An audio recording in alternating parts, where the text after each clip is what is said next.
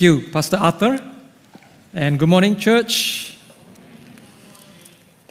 You might be wondering, why am I bringing a green stool to the stage, right? You see, I'm trying to be more biblical and Christ-like, right? Because when Jesus, after he read the scroll, he sat down and started to preach. So, anyway, just kidding. That's sermon illustration for later on, okay? Let's look to the Lord in prayer. Shall we do that? Yeah, thank you, Lord. Lord, we want to thank you for this wonderful morning that you have blessed us, Lord. Lord, your mercies are new every morning. Lord, like the rising sun, Lord, you are faithful. Your love never fails. So we welcome you. We invite your presence to be ever so close to us as we draw near to you. Oh Lord, do a mighty work in our life, today, and in the life of our loved ones. In Jesus' name, amen. Amen. The story was told of a man who went to see a psychiatrist for his depression. So after chatting with him for a while, the psychiatrist recommended him to go downtown and watch this very famous clown perform in order to cheer him up. And the man said to the psychiatrist, "I am that clown." On a more serious note, mental health issue is a varied problem in terms of who it can affect, when it can happen, and how severe it can be. Although some are more predisposed due to genetics or traumatic events, no one is immune. It's a varied problem that defies stereotypes. Mental health is what we're going to talk about today. Okay, you have known that by now if you are on our COOS Telegram channel. It is the first topic of a new preaching series addressing several issues on life, work, aging, and dying. And I've entitled my message today, Thinking Better About Mental Health. I will not be speaking as a professional healthcare provider because that is not my area of training or practice. But as a pastor, I will be speaking mainly from a theological, spiritual, and pastoral perspective, taking into account the medical science with some reflections and anecdotes from my own personal experience. I mention personal experience because I have been a mental health sufferer myself. For many years, I suffered from what is called general anxiety disorder. And it happened while I was serving as a pastor. Now, some of you are looking at me and like, yes, pastors are humans. We have our challenges too. In our last presidential election, during an interview, one of the questions that was asked to two of our presidential candidates was that, if they are elected, what can they do to address the rise of mental health issues among the youth? But I want to say that this is an issue that does not just affect the young people, but across all the age groups. There are reports that have highlighted that there is an increase in mental health issues among the elderly for the simple reason that they face ailing health, a gradual loss of mobility, a shrinking social circle where their family members and friends are passing on one by one, loneliness sets in, and a loss of meaning and purpose in life. Just some quick survey statistics. A national population health survey jointly conducted by Ministry of Health and the Health Promotion Board in 2022 has these findings. 70% of Singapore residents face mental health issues, an increase from 13.4% in 2020. Now, this increase was seen in almost all age groups, with the highest in the young adult age group between 18 to 29 years old at 25.3%, up from 21.5% in 2020. In other words, 1 in every 4 young adults face mental health issues. The good news is more are willing to seek informal help from their social circles at almost 80% than healthcare professionals at 56.6%, which is still quite good. In a more recent survey by market research firm Ipsos for World Mental Health Day last October 2023, one particular finding concerning young adults under the age of 35 was that 1 in 4 of them reported having seriously considered suicide or self-harm at least once in the past 1 year. Now, the experts are saying that these findings are extremely worrying. As you can see, mental health is a very real issue that is confronting us. But in response, the government is doing their part. They launched the National Mental Health and Well-being Strategy last October to increase the capacity and accessibility of mental health care. And when the motion on advancing mental health care was unanimously passed in Parliament just last week, on the 7th of February, nobody disagreed on that. Okay? And you know, when the preaching team planned this preaching series, and I had to take this topic, it was last year. But it so happened that just in the last recent 1-2 weeks, there was a lot of things going on about mental health. I believe it's not a coincidence. All right, God is speaking. You know, our Deputy Prime Minister Lawrence Wong said this: the issues are complex, and we do not have all the answers. We want everyone on board so that we can learn together and continue to fine-tune our strategy. So, as a church community, let's approach this issue with openness and learn together, because the issues are varied and complex, but there is hope in Christ. Turn to your neighbor and say, there is hope in Christ. Amen. So I have basically divided my message into 2 big blocks. The first part is understanding mental health. All right. The second part is adopting a holistic approach. So understanding mental health. First thing, what constitutes a mental health issue? Now, there has been much debate about the choice of terms. As much as possible, I'm going to use the more neutral term, mental health issue, to avoid any unhelpful connotations. And very important, we must remember, when we use a term like this, we are using it to apply to a problem, not a person. All right? And next is the importance of differentiation. Now, it is important to differentiate between normal, ordinary feelings of sadness, anxiety, confusion, from depression, anxiety disorder, obsessive-compulsive disorder, bipolar disorder, or even psychosis, so on and so forth. You see, we experience the normal emotions of sadness, anxiety, or confusion from time to time as a normal part of living in a broken world. And we are usually able to recover and bounce back. So not everything we experience constitutes a mental health issue. Okay? And for that, I quote this Straits Times Forum article on the 9th February, written by a practicing psychologist, Mr. Lim Chong Leong. He said this: it would be more helpful if there was some effort to differentiate between mental illness and poor mental well-being. In general, mental illness refers to a formal diagnosis of a psychiatric disorder which has affected the normal functioning of a person's faculty, behavior, and personality. In contrast, poor mental well-being refers to a person's difficulty in coping and managing emotional reactions arising from the ups and downs of one's life journey. This group may not need intervention by professionals like psychiatrists and clinical psychologists. Counselors and health coaches may be adequate to provide intervention. So it's important to differentiate, all right? If we don't attempt to differentiate between the normal and what is not normal, we will end up either taking the former too seriously or taking the latter too lightly, and both can be potentially harmful. So at what point does sadness become depression or anxiety become an ongoing disorder? Now, other than a formal diagnosis, there are a few areas that you and I, lay people, can look out for. First thing, consider the degree of the issue. How intense is it? You know, the quality of it, how different is it from the past? Secondly, consider the circumstances. Was there any painful loss, disappointment, or event that happened recently? Consider the duration, the overall duration of this whole mental issue. How long has it been? And how long does it last per episode? And how frequent is it happening?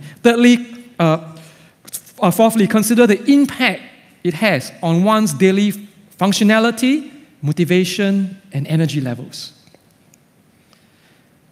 What are the causes and effects of mental health issues? Now, this is where I want to bring in as believers, okay, who believe in the authority of Scripture, this is where I bring in the theological perspective.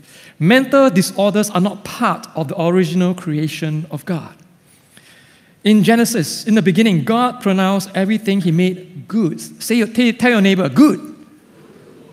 And over the first man and woman He made, He pronounced them very good. Say to your neighbor, very good. Genesis 1:31.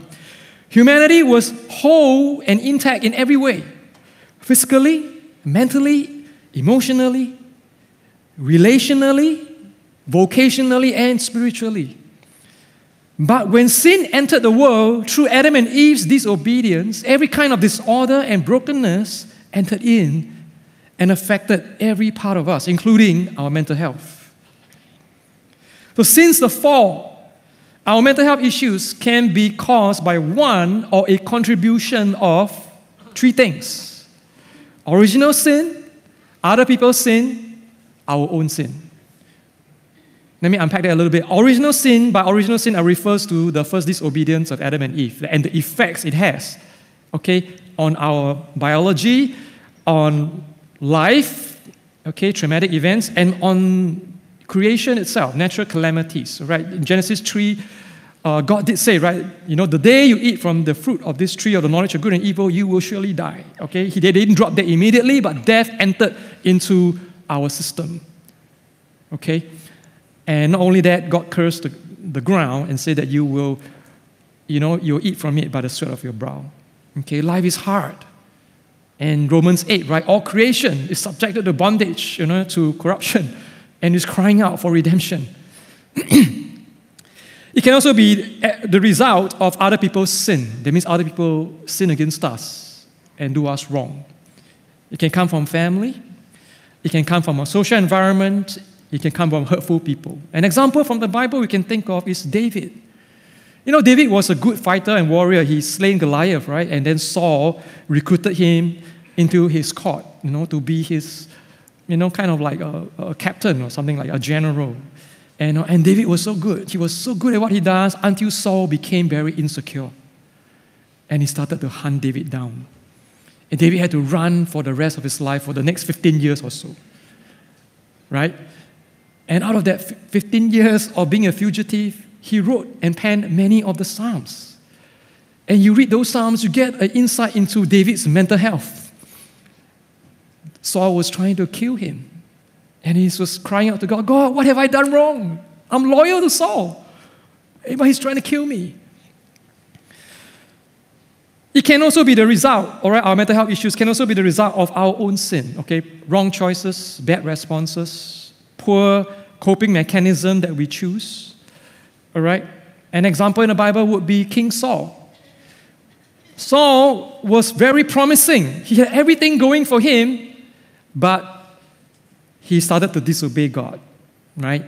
And when God spoke to him and rebuked him through the prophet Samuel, instead of repenting, he gave a lot of excuses. He blamed, other people. He blamed this and that, okay? And he was more concerned about his own honor than the honor of God. And he continued. He chose to continue down this path of disobedience. And as a result of that, his mental health really plummeted, right? He was tormented, in his mind. And ironically, it took David to come and play on a harp, in worship to relieve him of his mental torment. Original sin, other people's sin, our own sin. And Christians are not exempted from all of these because though we have been redeemed in Christ, we still grapple with sin and continue to live in this broken world. But I also want to say that our mental health issues can also be the result of trying to do what is right and good. An example would be a young mother who is trying her very best to provide the best care for her newborn baby, right? And that can be a stressful experience in their life. A lot of real or perceived expectations, unspoken or spoken, that has been placed on her and which she placed upon herself as well. And the father who is working tirelessly to provide for his family while trying to be a good father, to be present for his family. at the expense of his health and well-being. And as Christians, we can become so sensitized to the sin and evil around us or inside of us that we grieve overwhelmingly over it. We have examples in the Bible. The prophet Elijah, he was trying to call the people of God back to Yahweh, and he scored a great victory on Mount Carmel against the false prophets of Baal. But after that, he had to run for his life from Jezebel. And he ran until he got so tired, physically, mentally, emotionally. He sat down underneath a tree and he told God, God, just take my life. I had enough. I was depressed. And the prophet Jeremiah, where he was called by God to prophesy, to speak to the people of God, to call them to repentance, back to, Yahweh. But the people were so unrepentant, rebellious, and disobedient. He came to a point, he just, he was well known to be the weeping prophet, Jeremiah, all right? And if you read Jeremiah, I think at some point he was on the brink or maybe even in depression.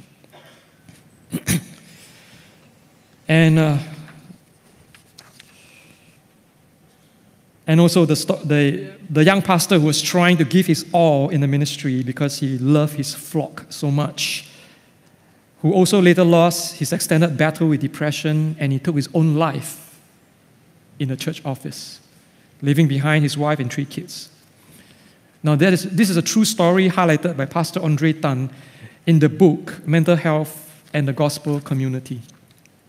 You see, on top of their personal challenges, pastors face unique challenges in the work that they do. They are at the forefront, being a target and recipient of spiritual warfare. They and their family. And they carry many burdens which they cannot share with a lot of people, or likewise for missionaries and other Christian workers. And let's look at what Paul has to say about this in 2 Corinthians 11, verse 27-28. Paul says, I have been in labor and hardship, through many sleepless nights, in hunger and thirst, often without food, in cold and exposure. And listen to this part. Apart from such external things, there is the daily pressure on me of concern for all the churches. The mighty Apostle Paul, right, who is used by God to be a preacher of the gospel, to be a planter of churches, to move in miracles, signs, and wonders. And he is not spared and immune to mental health challenges. In response to the true story of the young pastor who took his life, I quote Pastor Andre. Pastors, in their desire to serve God and people well, can so easily do so at the expense of their own health and well-being. Pastors, those deeply, this is the thing I want to highlight. Pastors, though deeply spiritual and heavily involved in spiritual activity or ministry, are not immune to emotional and mental brokenness. You see, you and I can be deeply spiritual people and heavily involved in spiritual work and ministry. We are not immune to emotional and mental brokenness. When I started experiencing anxiety disorder, I was always feeling very tense and on edge. Okay, how many of you have taken a roller coaster ride before? Don't be shy, okay, it's okay. Yeah, many hands, okay? It's that kind of feeling. Alright, the only difference is when you step out, when you're done with the roller coaster ride, you're back to normal. But for someone with anxiety disorder, it is ongoing. It is ongoing, okay? I couldn't relax no matter how hard I tried. I had physical symptoms of all kinds, right? My muscles, my whole body was so tense up until it was sore. I had elevated blood pressure. My heart was racing like crazy. And the intensity will vary on a range, but it can get so bad sometimes, okay, in the form of an anxiety attack that I thought any moment I was going to collapse and die. My system is constantly on an adrenaline overdrive. That it drained and took so much out of me, but by the time the day is over, I'm just flat out. I'm just so flat out. It affected my energy, my focus, my ability to function. There were days when I just couldn't do much or even anything. And I started to feel bad and guilty because I could not perform as I would like to in my ministry.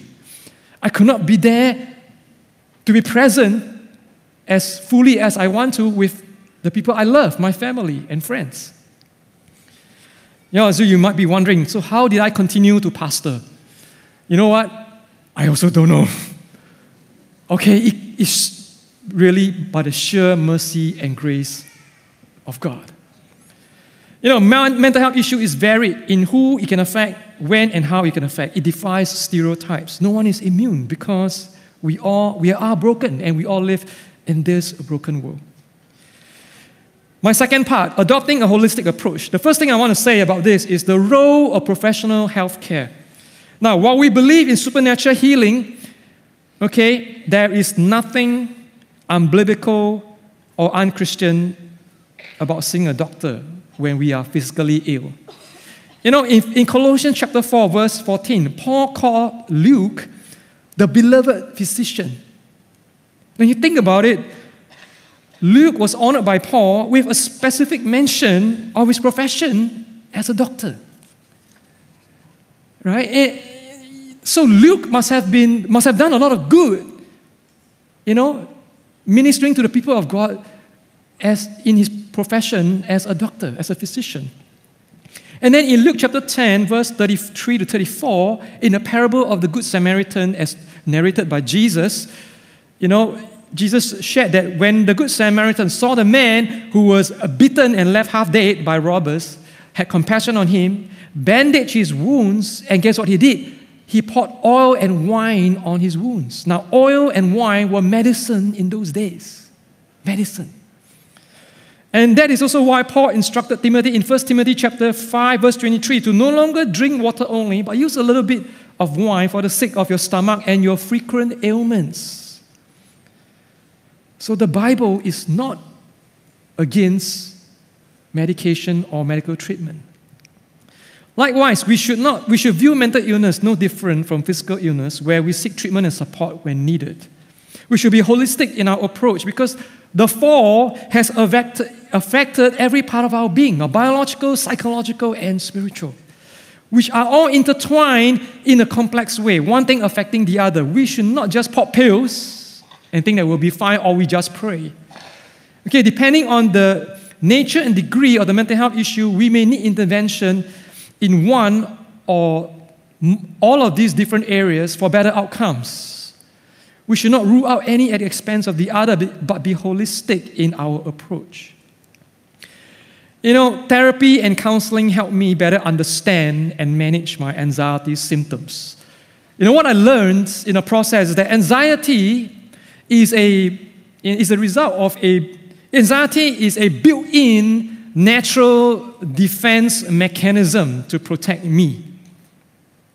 Now, what happens in anxiety disorder is that it is overly triggered and sensitized to the point that it cannot stop even when no danger is present. It's a bit like the faulty fire alarm, that just went off. Because there's some short circuit somewhere, even though there's no fire, the alarm just keep going off. Psychotherapy is therefore needed to retrain the brain back to some level of normality. And the good news is the brain is very pliable. There's this term called neuroplasticity. The brain can be rewired and retrained to think and feel even and function in a certain way. That's where professional healthcare in terms of counseling, psychotherapy comes in, or maybe some medication depending on if our issues are biological in the cause. So, this green stool that I have, some of you might find this familiar or own one of these yourself. It's from IKEA. Don't worry. I'm not trying to hard sell for them. They don't pay me commission for this. I wish they would, so that my mental health would be better. But anyway, for this stool to be stable, it needs at least bare minimum 3 legs. 4 would be best. So the first leg is the first P, professional healthcare. All right, professional healthcare. Now, the second thing I want to talk about is the role of the people of God. You know, one silver lining highlighted by the report, which I shared with you in the beginning, is this, that many people are actually willing to seek informal help from their social circle. Right? Now, what does this mean? This means that the church community, okay, the community plays a very important role in this whole thing, especially the church, because the church is called to be a healing community as the body of Christ. No, that's the other theological perspective. Okay? So, what can you and I do as a church community? Number one, avoid oversimplification of the issue. Avoid oversimplification of the issue. You know, when I realized that my anxiety was not going away, even when there is no apparent stress or threat, it's not going away even when I go on a holiday, even when I'm trying to do deep breathing exercises to calm down, or even when I pray. No matter how I try, I just simply cannot relax. I just can't. That's when I realized that something in me just broke. You see, a mental health issue is not like a switch that you can just turn on and off at will. You know, of all people, I wish it was. You know, it's not something that sufferers can just snap out of it by us telling them, hey, just chill and relax, and be more positive, have more faith, trust God. No, it doesn't work like that. It doesn't work like that. Okay? It's like, someone who went to the gym, okay, to train and work out, okay, and then got a broken bone or a tore muscle or strain a muscle. You don't tell that person, you got to work harder and lift more weights. You don't do that, right? That is unhelpful and harmful and very unloving to do, right? Something is torn, something is broken that needs attending to.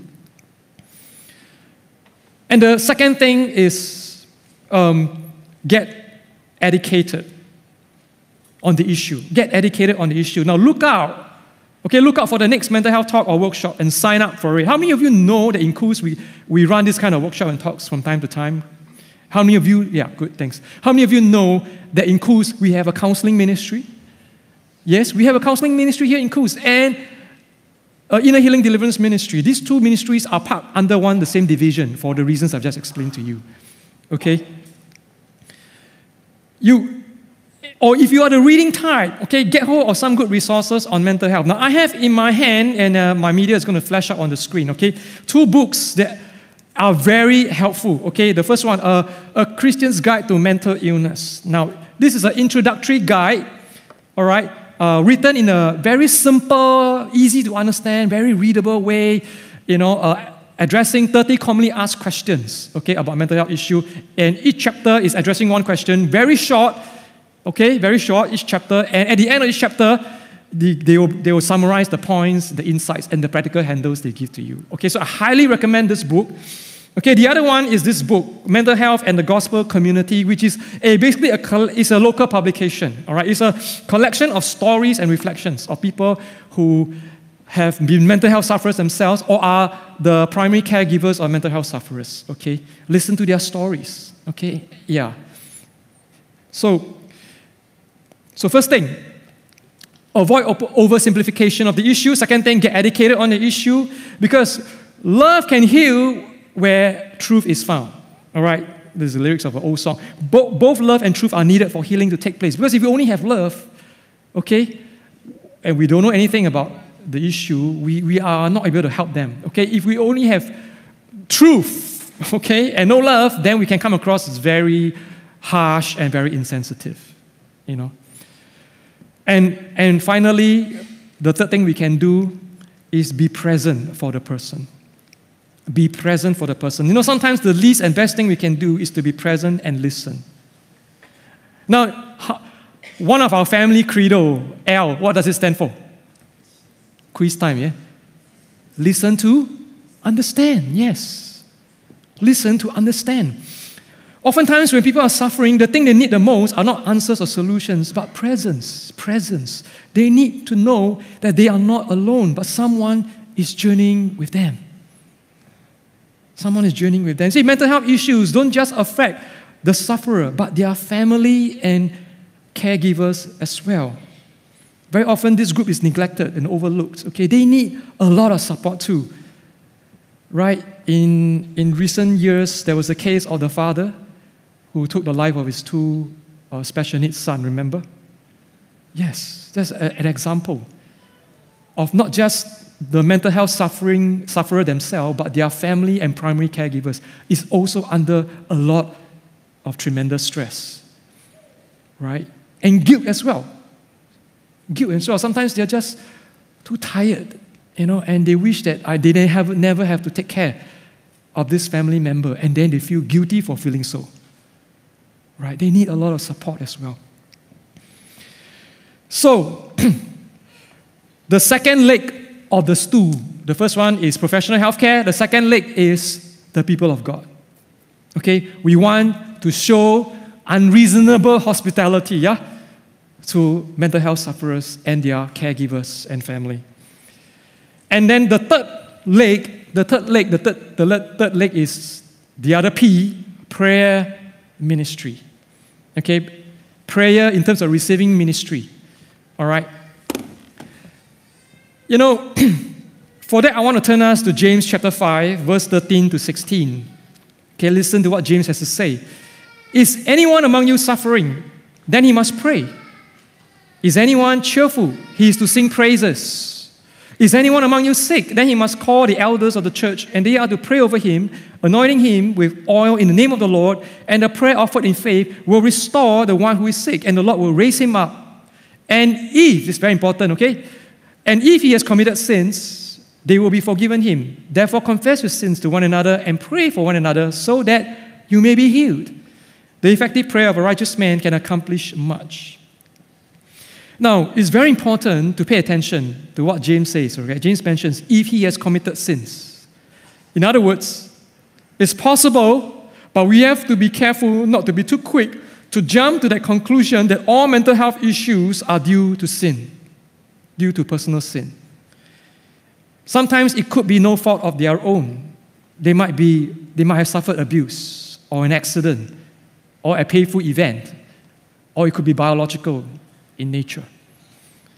But what James is basically highlighting here is the important role of the prayer ministry in the church. Now, I think the misconception and apprehension goes both ways towards, receiving psychiatric, psychological therapy and to receiving prayer ministry like inner healing and deliverance.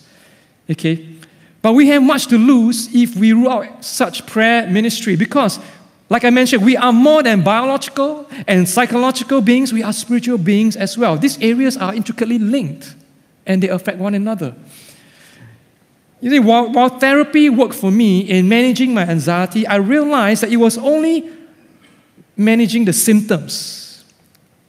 It helps to reduce the paralyzing feelings of being on edge all the time and, the accompanying physical symptoms of a racing heart and so forth. But it doesn't address the root cause, which is spiritual. I needed ministry. Even as a pastor, I realized that I needed ministry. Sometimes we can think, pastors are up there like that one, right? They are the one ministering to people. They don't need ministry. Nothing could be further from the truth. I had to humble myself. I needed ministry and I went for it with an open mind and open heart. And through the ministry, I discovered that I had deep-seated trust issues with God. You see, I have no problem trusting and submitting to God as King and Lord and Master.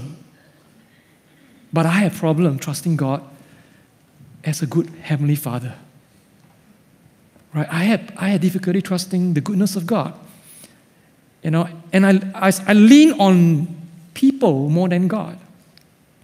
Okay, and my worldview, my view of the world is generally negative. Where I view the world as a very unsafe place. And I felt I needed to constantly, excessively preempt things many steps ahead in order to retain a false sense of control. But the truth of the matter is, we are not in control. We are not in control of a lot of things in life. Only God is in control.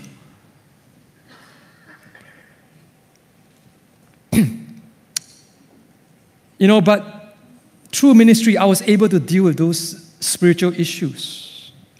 Receiving ministry, prayer ministry, and the Word of God. To be healed in my spirit and renewed in my mind.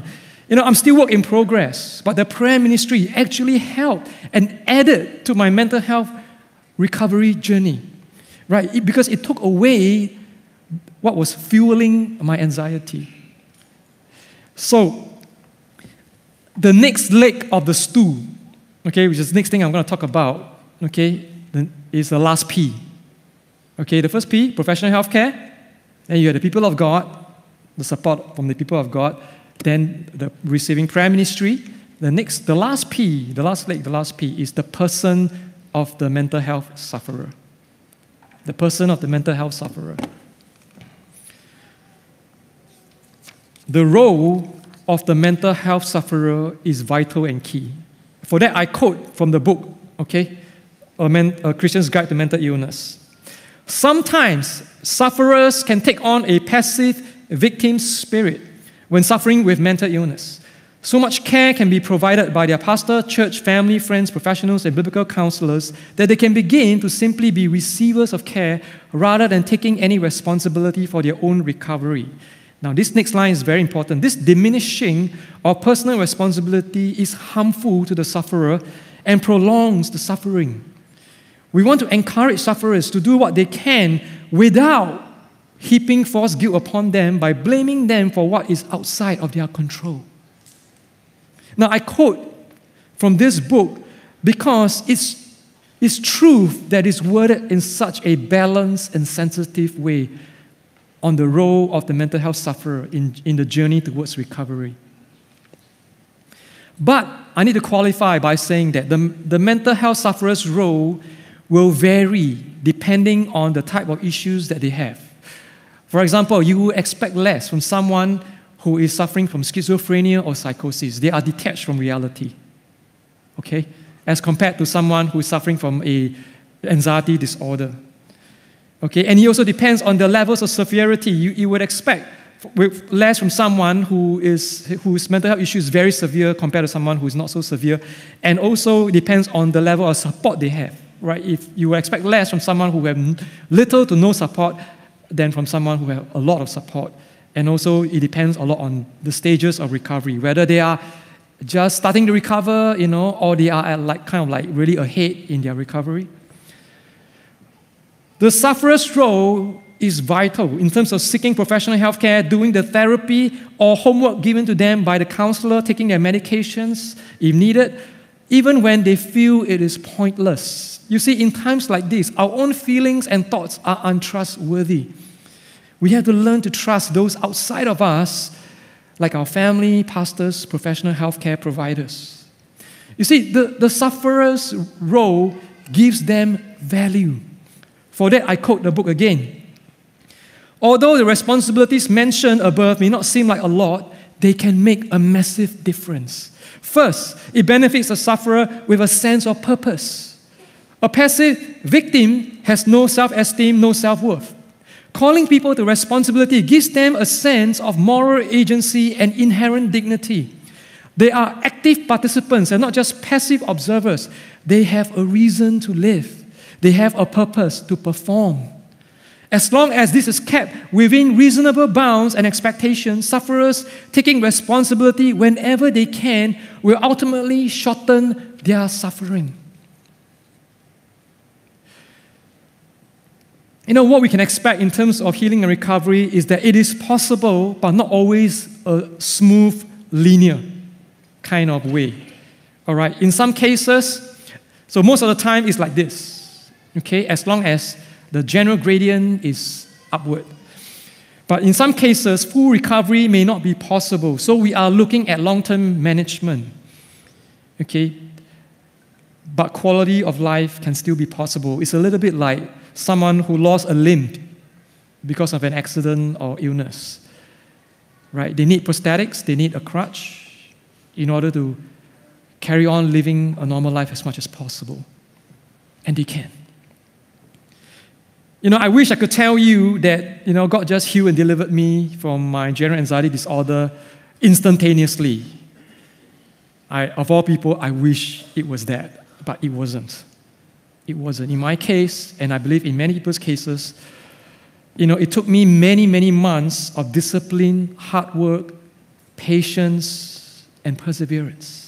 Patience with ourselves. Sometimes we are our greatest enemy. All right, in applying, a lot of discipline, hard work, patience, and perseverance in applying the psychotherapy, in watching my diet, in getting into a exercise routine. Exercise is very important to help better mental health. All right, you might not be able to hit the gym or run 10 click, 20 click. It's okay. Do what you can. All right, do what you can. Don't be all or nothing. All right, a little bit goes a long way. All right, and of course, rest and spiritual disciplines of prayer, meditating on the Word of God, worship, coming together for church, for corporate worship and fellowship. Before I began to experience improvement, it took me many, many months. All right, and don't give up. Okay, it's going to take a while. Okay, and there are ups and downs. Like I say, it's not linear. It's not a smooth linear kind of upward. Kind of a straight line. It's a lot up and downs, but I keep persevering. I started off on a scale of 1 to 10, my anxiety was at 9. But as I keep on applying the therapy, the counseling, and all the other stuff that I needed to do, it started to reduce. Okay? But it will vacillate. Sometimes it drop a bit, then it will increase again. There are good days, there are bad days. So if you are a mental health sufferer, don't beat yourself up on a bad day. Okay? Don't beat yourself up. All right? Encourage yourself. Say, it's okay. It's a bad day, but, I'll try. I'll keep on persevering. And it started dropping until now I'm at a level of 1 to 2 on a scale of 1 to 10, and sometimes even 0. Praise God for that. Praise God for that. Now, there are still occasions when my anxiety can be triggered, but I'm better equipped now. I'm in a much better place now to manage it and maintain my daily functionality. I want to wrap up by saying some things that applies to all of us, whether we are mental health sufferers or not. Okay? The Bible does not, listen to this carefully, all right? The Bible does not reject our emotions as a negative thing. No, it doesn't. You see, we have right in the middle of Scripture an entire book called the Book of Psalms, which contains the prayers and the cries of God's people, where you find an entire range and spectrum of human emotions, from jubilant praise, joy, to anger, indignation, frustration, confusion, complaint and laments, and even depression. We also have the book of Job. Job was in so much pain and mental, emotional, physical torment that he came to a point in Job chapter 10, verse 1, where he says this, I loathe my life. I loathe my life. Depression. And in the Psalms, the darkest psalm is Psalms 88. I preached on this before, some time ago. You see, the psalmist in Psalms 88 describes a deep and dark depression he's going through, in which he feels like a dead man who is forsaken and forgotten by both God and friends. Most psalms of complaint will always end off with praise and hope and trust in God. Psalms 88 is the only psalm that doesn't end off this way. In fact, the last verse in Psalms 88, literally in the Hebrew, is, my companions are darkness. Nothing but darkness. The fact that Scripture contains a book like Psalms and Job and even Psalms 88 speaks of God's compassionate recognition of our emotional distress and struggle in a broken world. Very often, we cannot choose how we want to feel, but we can choose how we want to respond. Our emotions are given by God very often to tell us what's going on inside that we need to pay attention to. You know, our troubled emotions or mental health, no matter what state it is in, listen to this carefully, is not our identity. That's the other theological truth. No matter how we feel, it is not our identity. You know, one of the things I learned in my struggle with anxiety. See, as real as the feelings and the symptoms are, anxiety is a problem I have, but I am not my anxiety, and my anxiety is not me. It's very important to grasp this and to keep reminding yourself daily. All right? Because in Christ, the truth of the Word of God is that I am a child of God who happen to have an anxiety problem. You see, this simple but powerful truth is so important for me to keep meditating on in the midst of my anxiety struggle, because it changes the way I look at it and it empowers me to do something about it. While Psalms 39 ended off with God's face turning away from the psalmist, and Psalms 88 ended with darkness as the psalmist's only friend. At Calvary on the cross, in Mark chapter 15, it says that when darkness came over all the land, it was a deep, dreadful darkness. Even the people there and the Roman soldiers, they were terrified. And Jesus, while he was on the cross, he cried out with a loud voice, my God, why have you forsaken me?" On the cross, Jesus endured the fullness of God forsakenness, so that even in our feelings of God forsakenness, we can know fellowship with the God forsaken one. Despite how we feel, our fear and darkness cannot keep us from God. You see, the objective truth of God's presence and the efficacy of His grace is not lessened by our inability to feel it. Simply accepting it is an act of faith. Stop drawing near to God in prayer, in the Word, in meditating on the Word, in worship, and in fellowship. Okay? You might not be able to do a lot, but do whatever you can.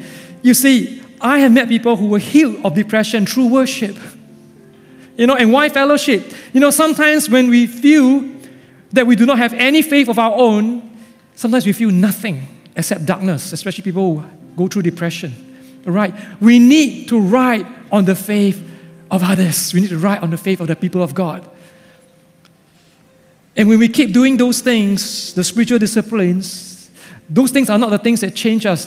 What we are doing is, when we do those things, we are positioning ourselves in a place where we can experience and encounter the healing presence of God and the love of God. You know, in my illustration of this four-legged stool, the first P, professional healthcare. The second one, the people of God. The third one, prayer ministry. And the last one, the person of the mental health sufferer. It is stable only because it can rest on the solid ground of God's faithfulness and enduring love, where God is at work in and through all of these four legs, even when we don't see it, even when we don't feel it. We sing in the song Waymaker, right? God is working. God is working. Can I invite you to stand? Hallelujah. Praise the Lord. The presence of the Lord is in this place. And He is near to us, no matter where we are. And I invite the worship team to lead us in the song Mighty to Save. And I want to invite you and encourage you to sing this song over yourself as a prayer, and also to sing and proclaim this song over loved ones you know of who might be mental health sufferers. Proclaim it over them in the mighty name of Jesus. Can we do that? Let's draw near to God, you know, because God wants to draw near to us. Church, let's sing. Everyone needs compassion. Love that's never failing. Let mercy fall on me. Amen. Everyone needs forgiveness, the kindness of the Savior. The Yes. Let's declare it. Savior, He can move the mountains. My God is mighty to save. He is mighty to save. Forever, author of salvation. He rose and conquered the Amen. That's right. Jesus conquered the grave. Take this as you find this, Lord. So take me as you find me. All my fears and failures. Lord. Fill my life again. I give my life to follow everything I believe in. Now I surrender. I surrender. Savior, He can move the mountains.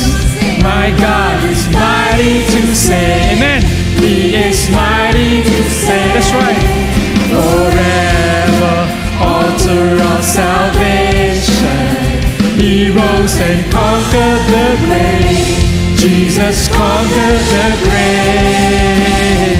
Shine your light and let the whole, yes Lord, shine your light on us, God, for the glory of the risen King.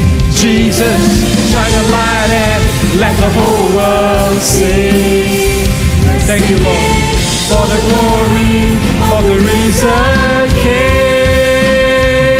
Savior, He can move the mountain. Yes, their God is mighty to save. He is mighty to save. Forever, author of salvation. Amen. He rose and conquered the grave. Oh, Jesus conquered the grave. Conquered the grave. Jesus conquered the grave. Amen. Let's give God praise. Shall we do that? Hallelujah. Let us pray. God, we thank you that you are ever so near to us. Lord, in Isaiah, you say that a bruised reed you will not break, and a flickering wick you will not snuff out. Lord, you are near and close to the brokenhearted and those who are tormented in their mind. Yes, Lord, even when we don't feel it, you are there. Lord, all the things that we do, Lord, is only good because it can rest on the solid rock and foundation of who you are. That you are a faithful God and your love never fails, it endures forever. And you are at work even when we cannot see, we cannot feel, in all of these different things, to reach out to us. And reach out to us, Lord, and our loved ones, we pray, in the mighty name of Jesus. Do what only you can do, Lord, to bring healing, to bring restoration and wholeness in our journey. And you are the God who cause all things to work for the good of those who love you. Lord, use our pain, Lord, to be a blessing to other people. And you are more than able to do that. You are more than able to do immeasurably, abundantly, beyond all that we can ask, think, or imagine, according to your glorious power in and through Christ Jesus our Lord. Would you lift up your hands and receive the benediction? The Lord bless you and keep you. The Lord cause His face to shine upon you and be gracious to you. The Lord lift up His countenance on you and your loved ones and give you peace. In the mighty name of Jesus. Amen. Amen. You know, church, is there anything that you need to act on in one of these four things? Do it. Act on it. All right. If you need prayer, the altar is open. Feel free to come forward. Our pastors and staff, we're more than happy to pray for you. All right. God bless you. Have a great weekend.